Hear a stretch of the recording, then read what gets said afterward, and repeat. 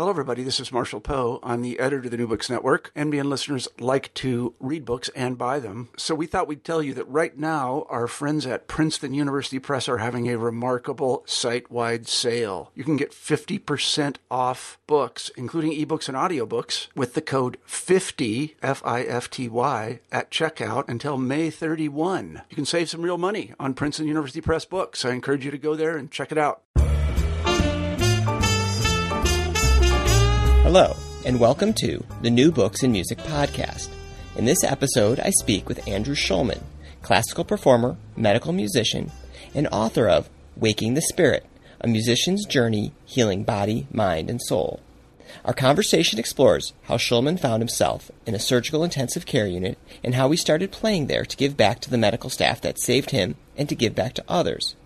We discuss the role of music in healing, the specific aspects of music that promote healing and recovery, and how playing in the ICU improved his musical skills. Both reading the book and hearing Schulman talk about his experience in the ICU is inspiring and moving. Hello, Richard. Hello. Well, your book is a wonderful book, Andrew, and but before we kind of talk about the book, you were a professional musician, or you are a professional musician in New York City, and I guess before we kind of learn about what happens in the book, can you tell us a little bit about what kind of music you were performing before 2009. Sure. I'm a professional musician since 1975 when I graduated from Stony Brook University. And I had a BA from music from Stony Brook and actually was trying to decide whether to go on to graduate school. I was accepted into the music program at Sarah Lawrence University, or whether to become a freelance musician and move into Manhattan. And just a brief little, I think, interesting anecdote in how that worked. I wasn't sure at all, and the people at Sarah Lawrence invited me out there for an afternoon at the end of May before school let out to spend a couple of hours observing their ensembles and some classes being taught. And right before I went into the school, as I got out of my car, I looked up to the heavens and said, the Lord, please give me a sign if I should go to school at graduate school or move into the city. And when I got back to the car after this couple of hours, I was still undecided. And then as I got into the car, my head felt like it had been slammed by a sledgehammer. I realized I had a migraine headache, the first and only migraine headache of my life. And I looked up to the heavens again and said, Lord, I think you want me to move to Manhattan and become a freelance musician. And that's how I made that decision.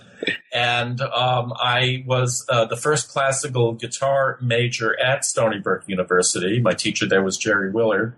And so I put my nylon string guitar in a guitar case and moved into the city. It was a wonderful experience being a young person and going into that environment. And this is 1975, which is a different century and a completely different world. This is pre-iPod, pre a lot of digital everything, I think even really personal computers. So there was a lot of places where you could play music and get paid for it. Restaurants, hotels, and then starting to get yourself into the concert circuit, et cetera.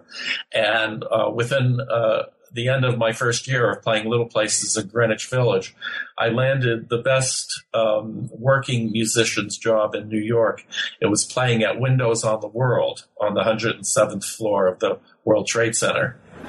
And that kind of music, playing background music, was a very central part of my career for decades. And I'm very glad that I did it because, especially in a city like New York and the great places I played, the Palm Court at the Plaza Hotel and the Mark Hotel, and just really great stuff. And at the same time, it allowed me to make money, pay my rent, work full-time as a musician, and start developing my skills as a concert musician. So by the time you get into the 80s, I'm starting to do tours as a solo classical guitarist. And in the early 90s, I formed a string quintet called the Abaca String Band, A-B-A-C-A. And right from the beginning, that was a quintet And within a year, it had the instrumentation it still has today: 8-string guitar, mandolin, violin, viola, and double bass. And when people ask what's our repertoire, I always say we begin with Vivaldi and we end with Pinball Wizard, which is true. Pinball Wizard has been our encore for like 15 years. And you might not think with that instrumentation on an acoustic group it would work, but it works like a charm. I mean, that's why we just kind of have to play that or Besame Mucho. But the repertoire is Vivaldi and Mozart and Bach and Gershwin and Duke Ellington, and a big range, because that's the range I've always liked myself. We don't actually play Beatles music, which I just haven't gotten around to arranging that for the group yet. But Bach and the Beatles, music that I played starting when I learned to play the guitar. At 8, actually, that was folk music. 9 is when I began playing Bach. And 11, I was 11 years old when the Beatles were on the Ed Sullivan Show for the first time in February 1964. And Bach and Beatles especially very strong for me, and that's always been a very important part of the music I love and part of my repertoire. So again, all these years up to 2009, when I had my life really changed with the surgery that I had, I was a working musician in the fields I described, where playing sort of anonymously as a background musician. But again, I stress I loved doing that work. And in part, it's because of the venues that I was in. And then I was also always in the concert field and made a number of recordings for the Centaur label. So always a busy musician up to that point in July. Well, then now's the time, I think, to just maybe briefly describe what happened to you and how that really changed the course of your career. Sure. Now, briefly for me is usually about 45 minutes, but I think that you might be thinking a little shorter than that. So I'll do that.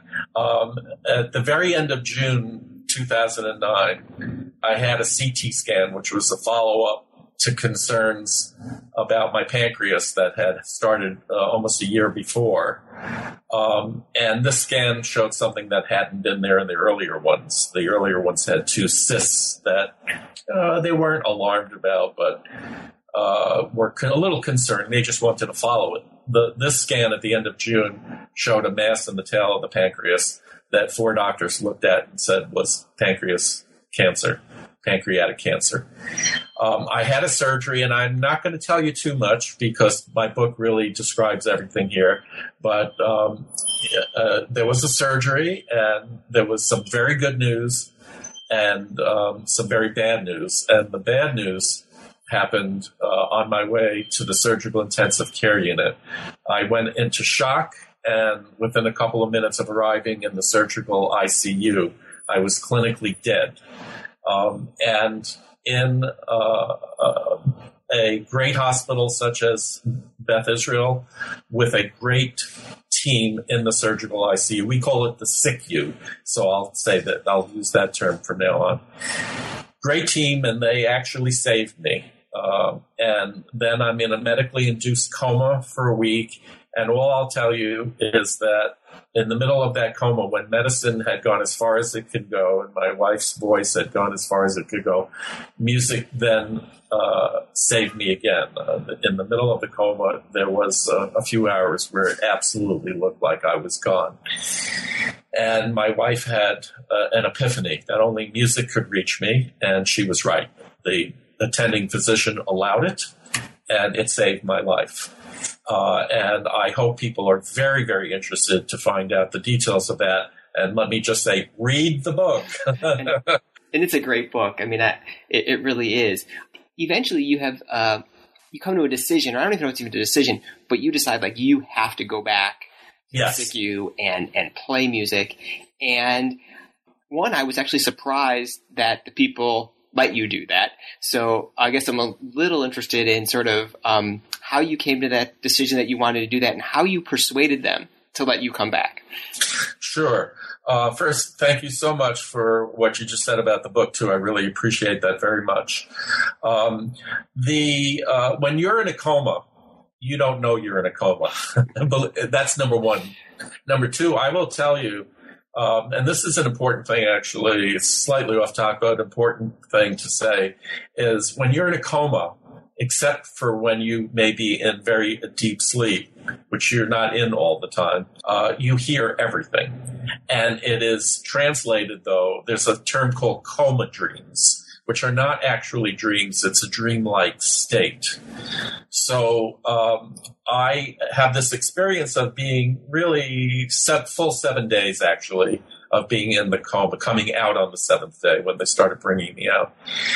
And so that when my wife comes into my bedside early in the morning of the 8th day, I had no idea that I was in a coma. I thought that the surgery had been the day before, and I thought the diagnosis that I had, which was a very deadly one, was the deal. And I had been very resigned to that. I will say that I found peace with myself about that. And then my wife tells me this amazing news that what actually had really gone about, and then I'll just say the first thing she says is, your surgery wasn't yesterday, it was 8 days ago. That's the opening. And she talks to me for not more than 30 seconds and reveals to me some amazing stuff. And the first response to that I'm hit with is that it's the understanding of what the true meaning of the word awesome is. We use that word all the time. Awesome, everybody says awesome. It means great. That's really cool. That's great. But the origin of awesome goes into very deep wonder, and it's wonder about the unknowable and the mystery of life. And I mean that very seriously. Anybody who's been through this knows what I mean. And so in the understanding how my life had been saved, to the degree that which I had been lucky, there were two things which will answer your question, which is that, of course, I understood that a payback had to happen, that you can't get that much of an unbelievable gift, the greatest gift, which is a second chance at life.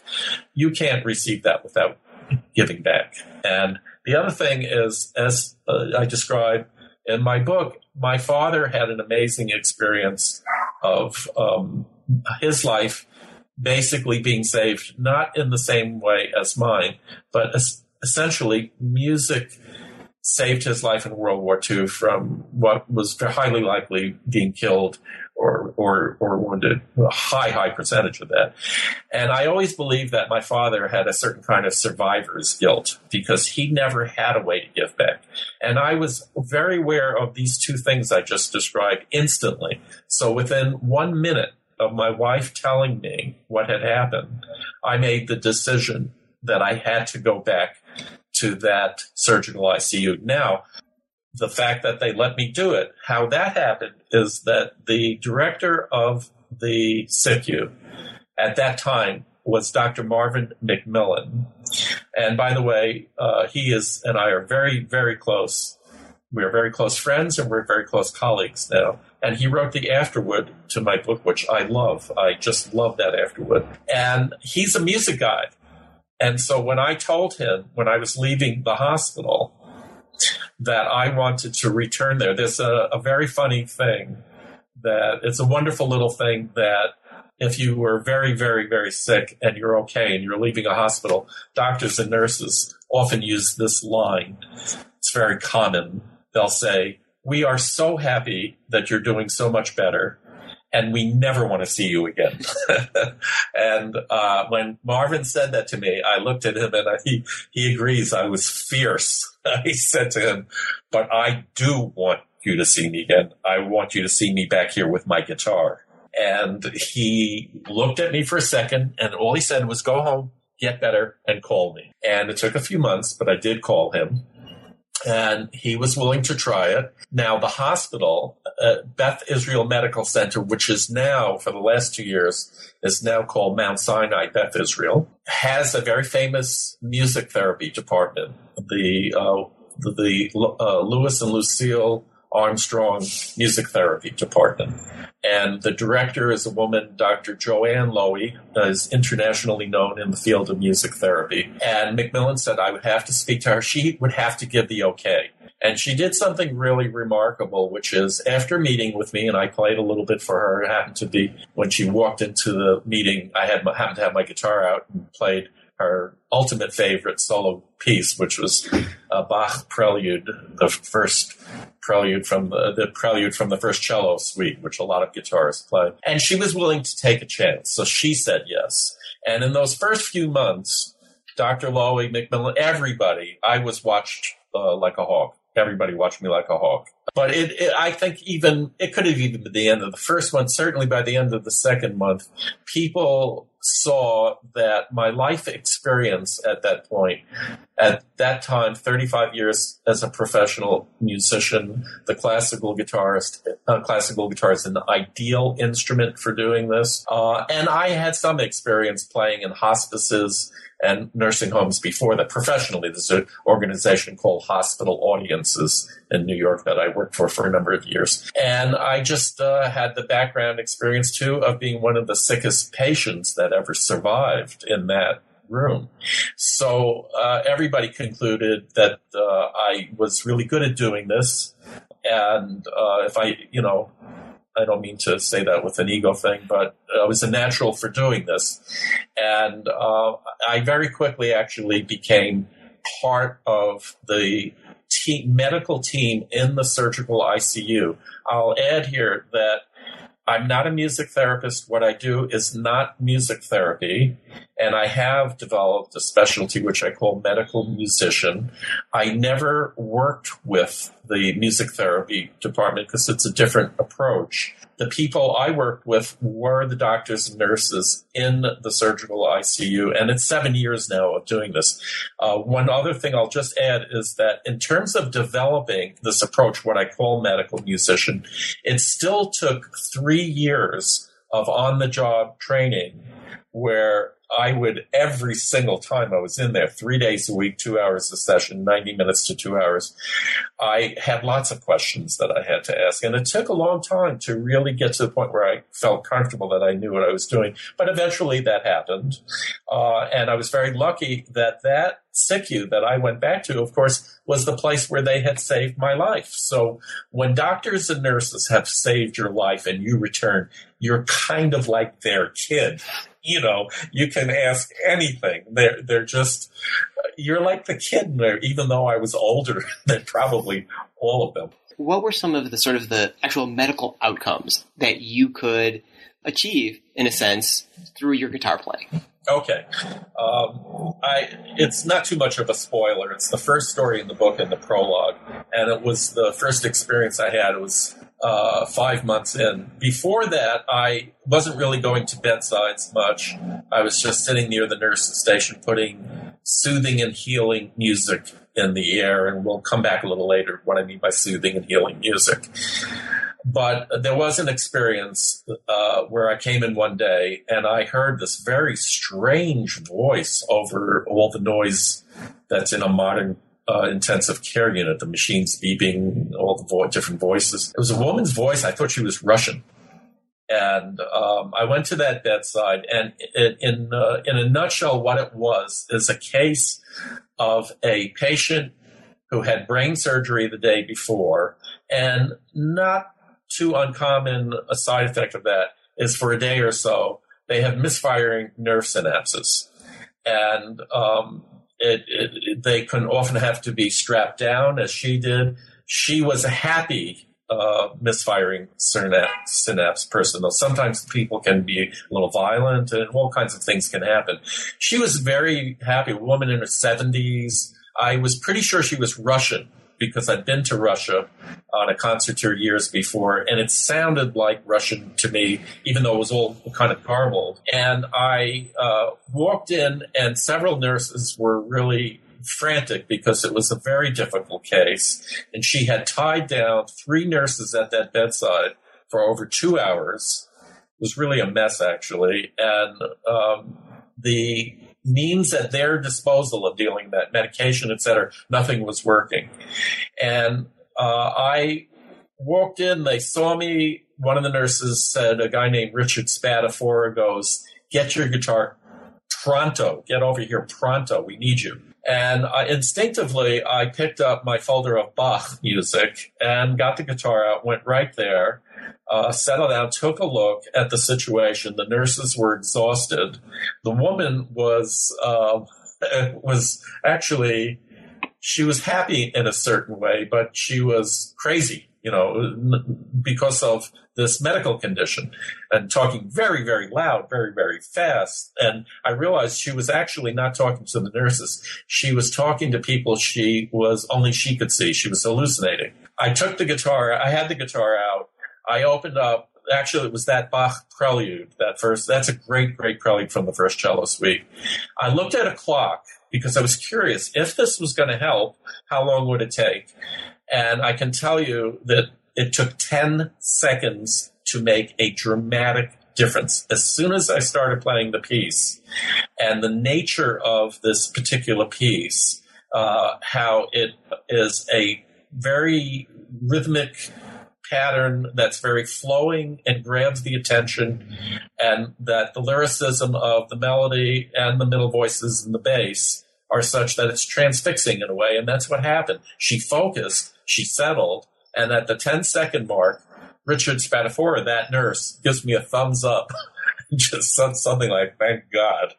And within a minute, he could leave. Within 2 minutes or 3 minutes, the other two nurses could leave. This woman was looking at my fingers, at the guitar, listening, focused. And I have had this experience in post-brain surgery a fair number of times of just getting the brain balance that way and focusing the patient.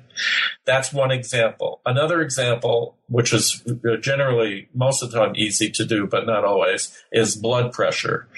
If you know your blood pressure numbers, and by the way, in a SICU, they only are interested in the first number. Is it systolic? I forget. We think of 120 over 80. They're just interested in the 120. Because that has to do with the heartbeat, more directly with the heartbeat and the muscle of the heart. And if you have a blood pressure over, I think, 140, it's very concerning. In an ICU, it's not really concerning till it passes 160, because it's a stressful environment anyway, and they filter that in. But I can't tell you how many times I have played for patients 160 through about 180, sometimes even higher. 180 starts getting very dangerous. And the right music, if that person is open to it, and they could be awake or not awake, they could be sedated, but the right music, the right sound, not any music can do it. And we'll talk more about the right music a little later, but I have so many times, and it usually takes about 20 minutes. 20 minutes is a solid number that I see coming up a lot. And when nurses and doctors see 165 and 20 minutes later they see 125, they really like you a lot because you're helping them. If you help their patients, you're helping them. So there's blood pressure. I'll give you one more instance. By the way, I know it's like pulling teeth for you to get me to answer these questions, so I hope you don't mind if I struggle with this. I hear that laughing. The other great example with music is in pain, and how music can reduce the need for analgesics and actually lower pain.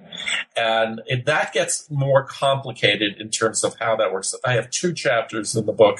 The first is an anecdotal story about a patient in ICU delirium, which you go into ICU delirium primarily because of being in a great level of pain. And the follow-up chapter, I have several experts. I have a psychiatrist, and I have the head of pain management at Beth Israel, Dr. Ronald Kaplan. Dr. Stephen Quenzel was the psychiatrist in the beginning of the chapter, where we discuss this. And I can't do a short answer on how music works other than to say anybody who knows about the gate control theory of pain will understand how music fills up the dorsal horn of the spine and then reduces the level of pain.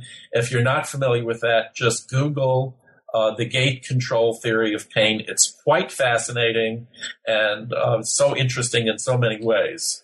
one of the things that I was really excited to talk with you about is what you called, and I'll put in air quotes, the right kind of music. And I'm somebody who grew up sort of in listening to a lot of music in the 80s and the 90s, so I'm a big fan of punk and hip-hop and lots of sort of genres which are not, you don't really talk about them in your book. And so I was thinking, if you came, to me and played Bach or even the Beatles, some of the mellow Beatles you talk about, while I'm awake and feeling good, you might get an angry comment from me. So can you maybe talk a little bit about sort of why you think Bach and the Beatles, among other songs, are so effective, and then start there? Okay. I'll preface that simply by saying that, generally speaking, the best music for somebody is the music they like the most. And because it's the year that we're in, and because most of the patients in the surgical intensive care unit most of them are 60 and over. So if I play Beatles, Gershwin, and Bach, it does have a lot to do with what you listen to when you're younger. However, I have found that Bohemian Rhapsody really takes care of a good 30 or 40 years of the last 30 or 40 years. So I have a few tools there, and I improvise. So I can improvise sounds and rhythms and a vibe and a feel if I need to. However, here's the interesting thing. If you were in a surgical intensive care unit, it would mean that you had major surgery and you were not feeling great, because of that very reason. And you probably have some kind of illness or something. Also, that's an added factor to that. I doubt, and I mean this sincerely, that if I played for you under those circumstances, and as long as you liked the sound that you were hearing from me, you wouldn't get angry because you wouldn't have enough energy to get angry. And it's a little funny, but it's actually true. You wouldn't have enough energy. In fact, the best music you would play for people is their favorite music, but very few people in a SICU, very few patients actually have the energy even to want to say what their favorite is or to make a request. You find that out. I found that out very, very early on. And now I will say this is not really a spoiler. I found after a few years, because I had to bring sheet music all the time, even though I was a professional musician and had a huge amount of memorized music. Let's say a little teaser is that something happened after my cardiac arrest and coma that I had for a good long while, the inability to play from memory. Let's just leave it at that. The silver lining in that was that I brought a big black bag of sheet music every day, several different folders, and I brought all kinds of music. I got to try lots and lots of things. And one of the things that I noticed that no matter what the demographic, certain things really, really work. And here's a perfect example. There is a song by Schubert, originally voice and piano, that in his day was arranged for solo guitar, and I've done my own arrangement of it.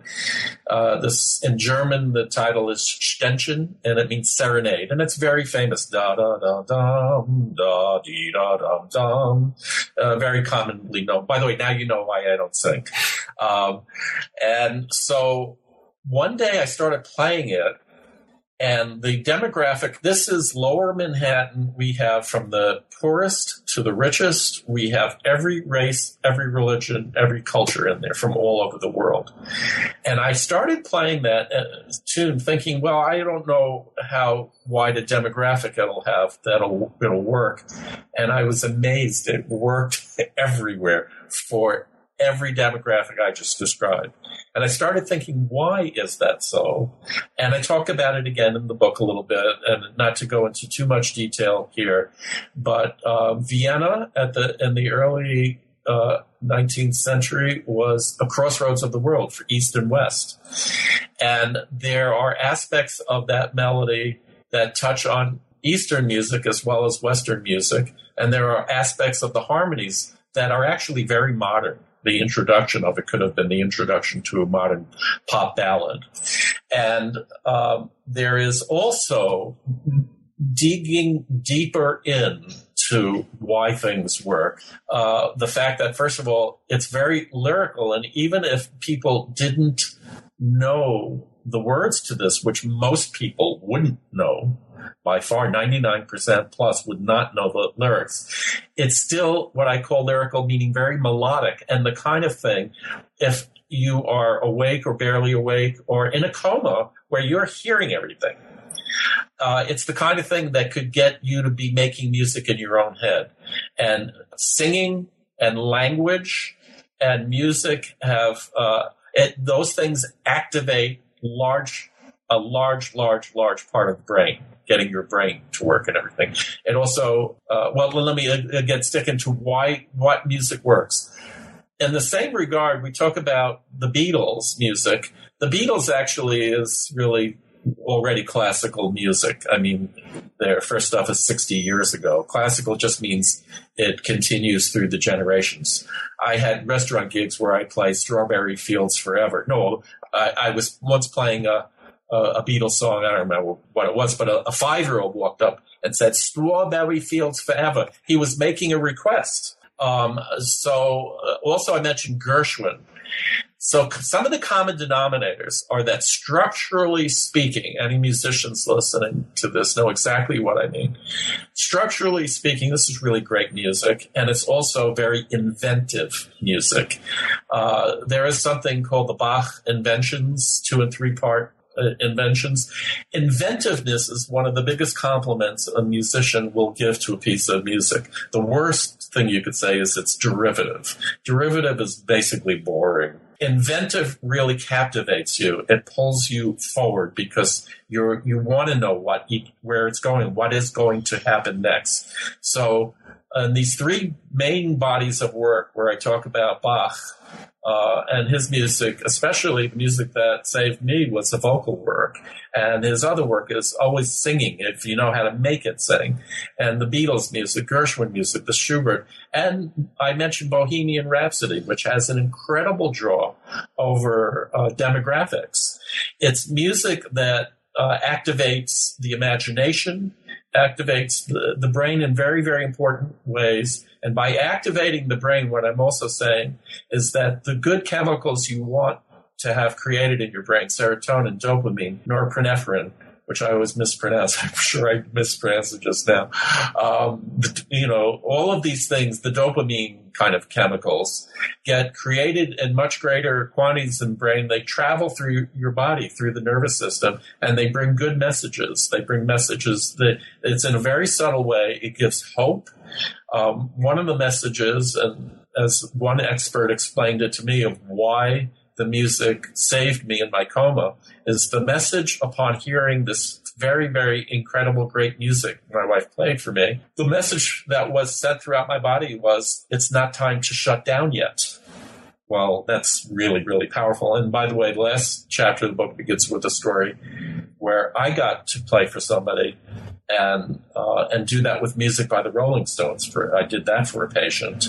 And I only used that particular story in the book because that patient was at death's door in a coma, and there were doctors, nurses, and family members and friends all there in that hour when that happened with the music. So I have people who can witness to it and give witness to it and attest to it, that it was the music at that point for that person that made the difference.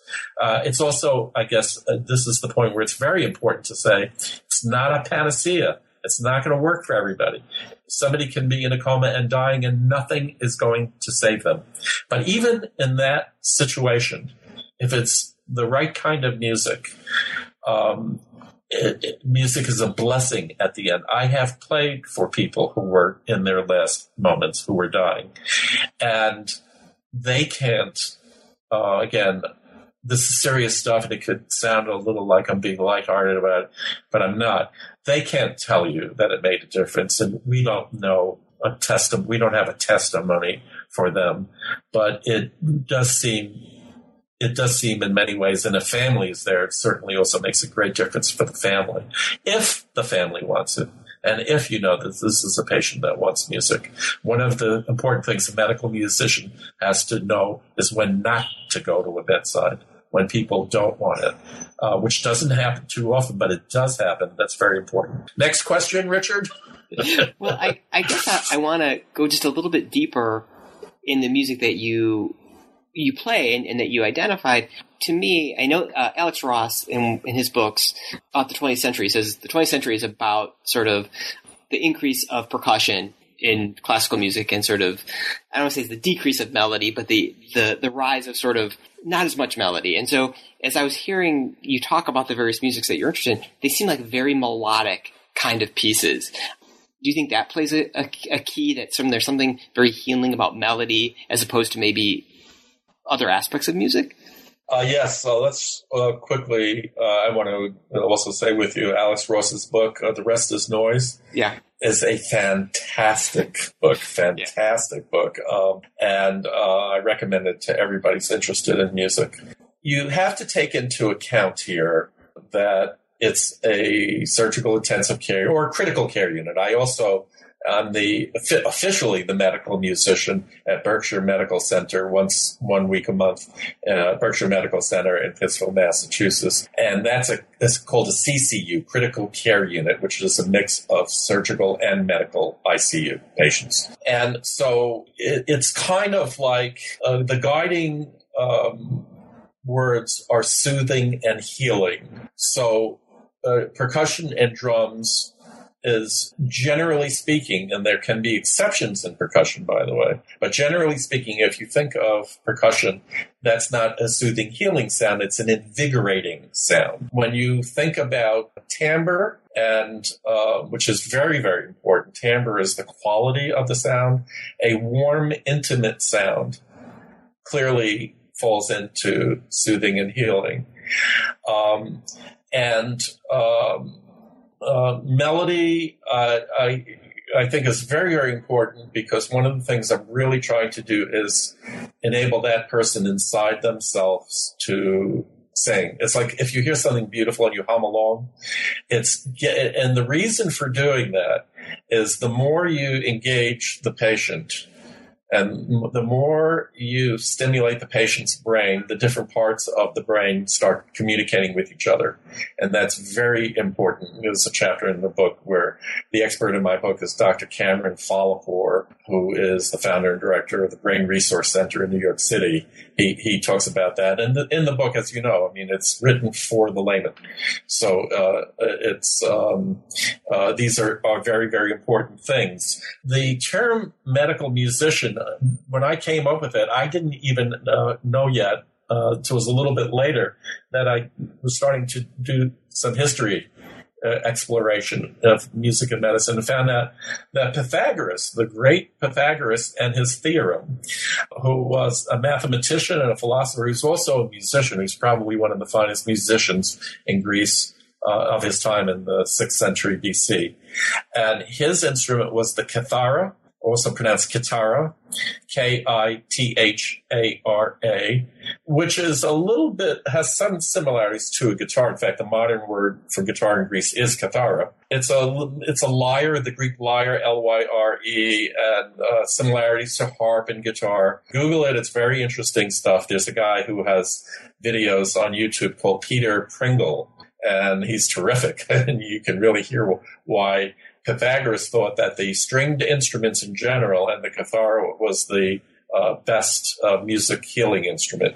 I have to say that all the flute players in the world are going to hate me right now. Pythagoras didn't want flutes used, and he did not want percussion used. So all you percussionists, sorry. a flute can be a wonder. I happen to know, I've heard flute players doing this. I used to work with flute a lot. I will say that partly it's the quality of the type of instrument is part of what makes the right sound, but the single most important thing is the sensitivity of the player. I once had a conversation with Dr. Connie Tomeno, who's in the book in very important ways. She is a music therapist and the director of the Institute for Music and Neurologic Function. And we were talking about this once, and, she just said, look, ultimately it boils down to the sensitivity of the player. People joke with me sometimes and they say, well, you wouldn't bring a tuba into a SICU, but they're one of the greatest tuba players of all time, Howard Johnson, who I had the great pleasure of being on the same stage with years ago in an event actually that's in the book. I don't want to say what it is.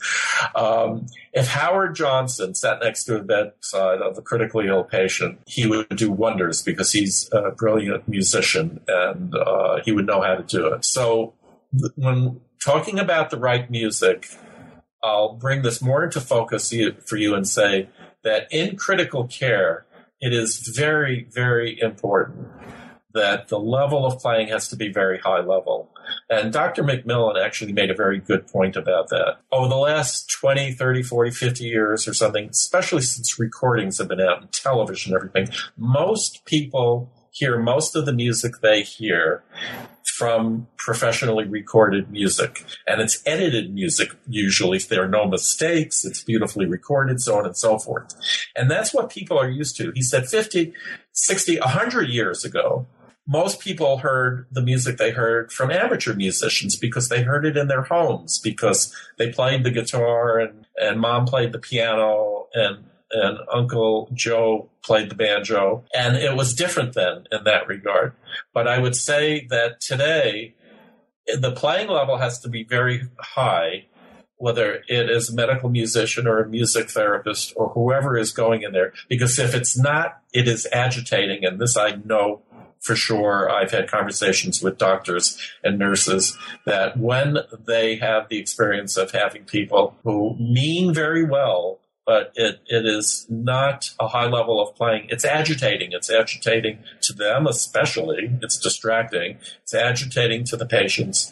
So fortunately, we live in a world now with a great deal of musical talent and a great many people who play very, very well. And I'll add that Dr. McMillan and I are now at the point where we hope within this year to start giving workshops to start training people to become medical musicians, which involves people. The starting point is we're looking for professional players, soloists. I do believe it's a solo job, not an ensemble job, because there's not much space in there, and you have to be able to turn on a dime in the middle of a piece if you need to.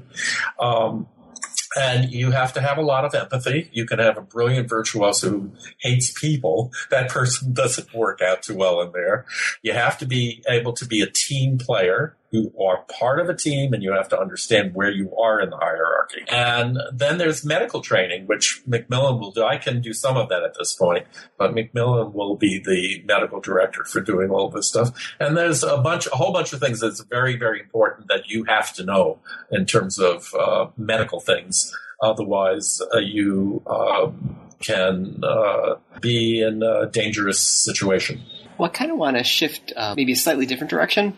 Yeah. And that is, I was very curious as I finished up reading your book about how this experience maybe has changed your perspective and even how you perform for non-medical situations. So what have you learned about performing through working in the hospitals? Oh, it's a very good question. I have to tell you, I was delighted to see over time that it just playing in the SICU improved all of my playing by a good amount. Okay. Now, I don't want to go into this thing about what happened, especially in the first 2 years, but I'll just say that being a musician in there actually healed me. I needed the hint is what happens after you have 2 minutes of cardiac arrest and you've been in brain ischemia for 17 minutes. It's not a real wonderful thing for your brain, but playing there healed me. But what I saw from the very beginning and part of why it healed me and why it improved my concert playing, is the degree of concentration you have to have is much more than anything I ever saw that I need to have in my life. And I've played in Carnegie Hall and Lincoln Center and the Royal Albert Hall in London, where you have to have a lot of concentration. So here is an example of why that happens. First of all, it's a room of life and death. So the overview, the title of the chapter in the book, chapter 12, which is the overview of being a medical musician in an ICU, is called Just Don't Kill the Patient. And you'll see right in the beginning of the chapter where I got the line from. It's not from me, it's from one of the doctors. But you are very aware of that in the beginning. And for certain people who don't have the nerves for that should not do this kind of work, because, and that holds true for the doctors and nurses, by the way, of people who do critical care. And I've met especially some nurses who did it for a while, and they said their nerves weren't up to it. They went into other kind of nursing situations. So there's this incredible intense concentration and awareness that to a certain degree, a person's life is at stake here that you are connecting to in that moment, and that you have to be extremely, extremely careful. Now, what you're also doing when you're playing at a bedside, it's easy to describe, it's not so easy to do, is you are watching the patient very carefully, principally their face, their hands, and their feet, because you can see a lot from movement there or expression, so on and so forth. And at the same time, there is a computer monitor over the bed that has the vital signs, which are the heart rate, the blood pressure, the oxygenation level, and the respiration rate. Some of these monitors have more than that, but those are the basic important ones. And you have to know what the normal ranges are. And then one more thing that you're doing is you have to be listening to everything that's going on around you, because there could be a code blue. And they want me there at the side of a code blue. So that's when a patient is wheeled in and they're not responsive and they're usually in cardiac arrest, as I was. This is a very serious situation. You could have two doctors walk over to the bedside on a consult, and you have to hear them and you have to be very aware of them and lower your playing so that they don't have to strain to hear each other. You have to be aware of the entire room. Now, take all the things that I just said, and at the same time, you have to play the best you've ever played. You have to play as well as any concert you've ever played. Now, if you imagine doing that 3 days a week for 90 minutes or more, and you've been doing it for 7 years, obviously this is really going to be an incredible training, and you're going to have a real upgrade from that. So by the end of 6 months of doing this, I had some friends listening to me who would say, I've never heard you play so well. And I knew it was actually coming from that. So it's a great, you're giving to others, you're helping others, and you're getting tremendous amount. I always say I get much more than I give. Well, this has been just wonderful today. Thank you so much for taking the time and sharing your experiences with us. Well, thank you, Richard. I'm so grateful that you had me on the show. You have been listening to the New Books in Music podcast. Today I've been talking with Andrew Schulman, the author of Waking the Spirit, A Musician's Journey, Healing Body, Mind, and Soul. This is your host, Richard Scher. Thank you for listening.